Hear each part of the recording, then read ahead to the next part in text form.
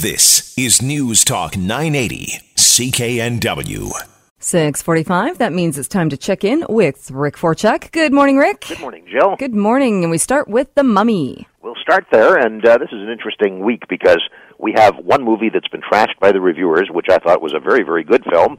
Another one that reviewers have said is a good movie that I thought was just a stinkeroo. So we'll start with The Mummy, though. This is a good film. I liked it. It's a Tom Cruise-driven remake of a remake of a remake.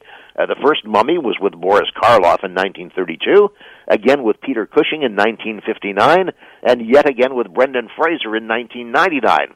And as I said, this one's been badly bashed by many reviewers. I would not let that stop you from taking it in. For what it is, a good, solid popcorn movie, it's well worth the time in the theater. Cruise takes on the role of Nick Morton, a ne'er-do-well soldier looking for antiquities in the Middle East so that he can scoop and sell them on the black market. His role is nothing like that of Brendan Fraser's from 1999. The script bears little resemblance to its predecessors. This one's written by David Koepp, who's done screenplays for Indiana Jones and the Crystal Skull, Angels and Demons, and War of the Worlds, and he knows his subject matter well. Director Alex Kurtzman, who's done television such as Sleepy Hollow, Fringe, and Hawaii Five-0, and producer Robert Orci from Transformers, Spider-Man, and Star Trek Into Darkness know their way around a special effects-laden thriller as well. So the talent both in front of the camera and behind it is very strong. As for the story itself, well, you know how it goes. An ancient mummy, this time a female, named Amunet, played by Algerian-born Sofia Boutella, she played Jayla in the last Star Trek movie, is unearthed, returns to life, and goes looking for her chosen one to share immortality. That turns out to be Nick Morton, and the chase is on. And chase is what it's all about. The signature action set pieces involve the standard airplane crash, a lot of running through the streets, first in Mesopotamia and later in London, and the Tom Cruise underwater scenes. It's all about finding the jewel to a dagger that will bring eternal life to the person who has killed such a knife. The movie has elements of many genres, including a very specific tip of the hat to Dr. Jekyll and Mr. Hyde, and to The Walking Dead, and to the origins of the original Mummy movies. The special effects, Jill, are excellent. The mummy, Amunet, is particularly diabolical, and I thought Cruise was a fine choice to play the good guy, bad guy role here.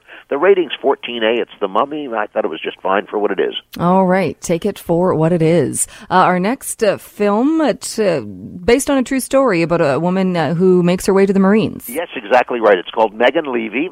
Kate Mara here is excellent as the title character, a young woman in her early 20s whose life is going nowhere.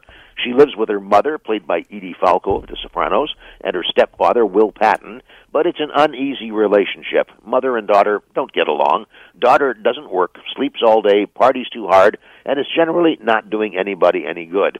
This is based on actual people and actual events, and we see Megan signing up for the Marine Corps, but she's something of a screw-up there, too, and is close to getting drummed out when she's assigned to pooper-scooper duty in the kennels where the bomb-sniffing dogs live. It's part of her punishment, but she quickly finds that she relates to dogs, particularly Rex, a vicious and wayward German shepherd, better than she relates to most people. Learning that she must become a crack shot as a markswoman and that she has to have high scores, 90-plus on her academic work, to become a dog handler, she buckles down, gets the job done, and soon she and Rex are deployed to Iraq. On mission in country for more than 6 months, where she and her dog are responsible for saving more than 100 Marine lives, Megan and Rex get blown up by an IED.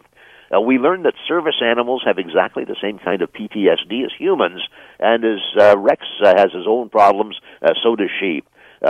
Megan slips back into her old dysfunctional life back home, and the performances here are all first rate. The story will bring a tear to your eye, but not in a bad way, not in an old yeller way. You can stay through the credits and see pictures of the real Megan and the real Rex. As well, in the graduation scene where the dog handlers are given their passing grades, the female drill sergeant is played by the real Megan Levy.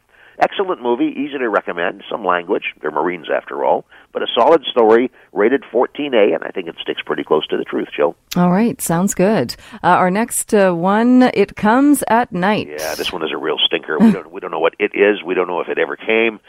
Sometimes things just don't make sense. I like a good horror movie. Often, I even like a bad horror movie. But this film is well beyond anything I can understand, and for me, an hour and 45 minutes of my life I will never get back. Despite good reviews on Rotten Tomatoes and on Metacritic, I found it completely hopeless.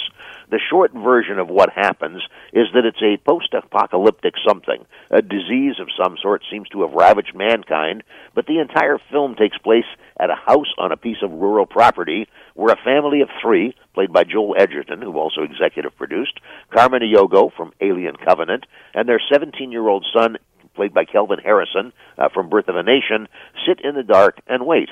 And when a man breaks into their house claiming he has a wife and young child and didn't know the place was occupied, a decision is made to take the three into their home. But despite the title, we never find out what it is. We don't know if it came by night or by Uber. And by movie's end, I looked around and said, that's it. And the others in the theater seemed to feel exactly the same way. My wife, Betty Boop, looked at me, put up her hands, and said, huh? What? Are we done? We just looked at one another incredulously.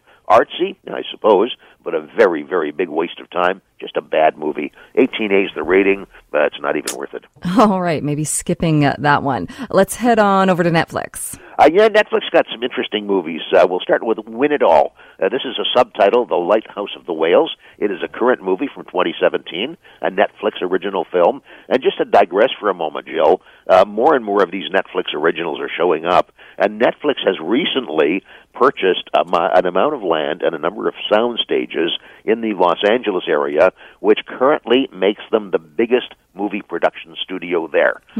Bigger than Sony, bigger than Fox, bigger than everybody. So this one checks off a number of boxes in current culture. We have autism, the environment, freedom of sea mammals, and international themes all woven together in a sensitive tale of a mother who is seeking some way for her young autistic son to develop a higher level and a higher emotional connection with something, with anything. She leaves her native Madrid, Spain, and travels with the boy to Patagonia, where a man who works as a ranger protecting seals, sea lions, and orcas lives a lonely life on a rocky, windswept coast. There's some spectacular scenery, some touching moments between man, boy, and sea life, and a sense of home and help as the story spins out. Not a Hollywood film, which is a plus here, given the sensitivity of the source material. The rating's PG. It's called Win It All. It's on Netflix. And Netflix already also has Sandy Wexler. Yep, another original from 2017. This one was co-written by Adam Sandler. He also stars as a title character, a Hollywood talent agent who works on the fringe of the business with a very exclusive and very unusual clientele. A good number of Sandler's longtime buddies appear in various roles, including Kevin James from King of Queens and Kevin Can Wait, Chris Elliott, Rob Schneider, and Terry Crews.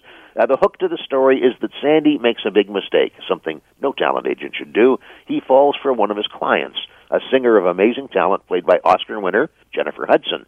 We follow the pair over the next 10 years as their lives unravel and re-ravel. The rating is 14A. That's Sandy Wexler on Netflix. All right, over on Amazon Prime, Babe. Yeah, Babe, 1995, but you know what? Every 8 or 9 years, a whole new generation is ready for Babe. The big star here is the little pig, voiced by Christine Cavanaugh, playing up against an uncertain relationship with farmer Arthur H. Hoggett, played by James Cromwell. This live-action movie, suitable for all family members, is ready for a new generation to appreciate how a little pig raised by sheepdogs finds its way in a complicated farm world. Learning how to herd sheep seems to be the ticket for Babe, which, although not genetic, seems to be where her talent lies. Farm animal voices are provided by Hugo Weaving, Miriam Flynn, Miriam Margolyes, among others, all under the direction of narrator Roscoe Lee Brown. Kids will love this movie, and Jill, adults may love it just a little bit more. That is G rating, it's Babe. That is true. We have a minute left to look at old-fashioned TV. Yep, 3 quickies here. American Grit, where this is hosted by WWE veteran John Cena, back for a second season of Marine Boot Camp competition. Steve Harvey's Thunderdome. Harvey's stock just keeps going up. He hosts yet another series, begins tonight. This one looks at various new inventions and a path to funding them to allow the inventors to get into production. And Celebrity Family Feud, back for its third summer run. This famous person's version of the old standby features American Idol winner Kelly Clarkson tonight, facing off against Amy Schumer, and we also see Bindi Irwin, daughter of the late crocodile hunter Steve Irwin, going up against Chrissy Metz of the TV series This Is Us. That's on ABC tonight, Jill. All right, at least I recognize the celebrities in Celebrity Family Feud now. That's for something. Those who aren't sure about Chrissy Metz, she is the plus-size person on This Is Us, and she's a terrific personality. I'm looking forward to seeing her on the game show. All right, sounds good. Rick, thank you so much. We will catch you next weekend. Thanks, Jill. Vancouver's News, Vancouver's Talk. This is News Talk 980, CKNW.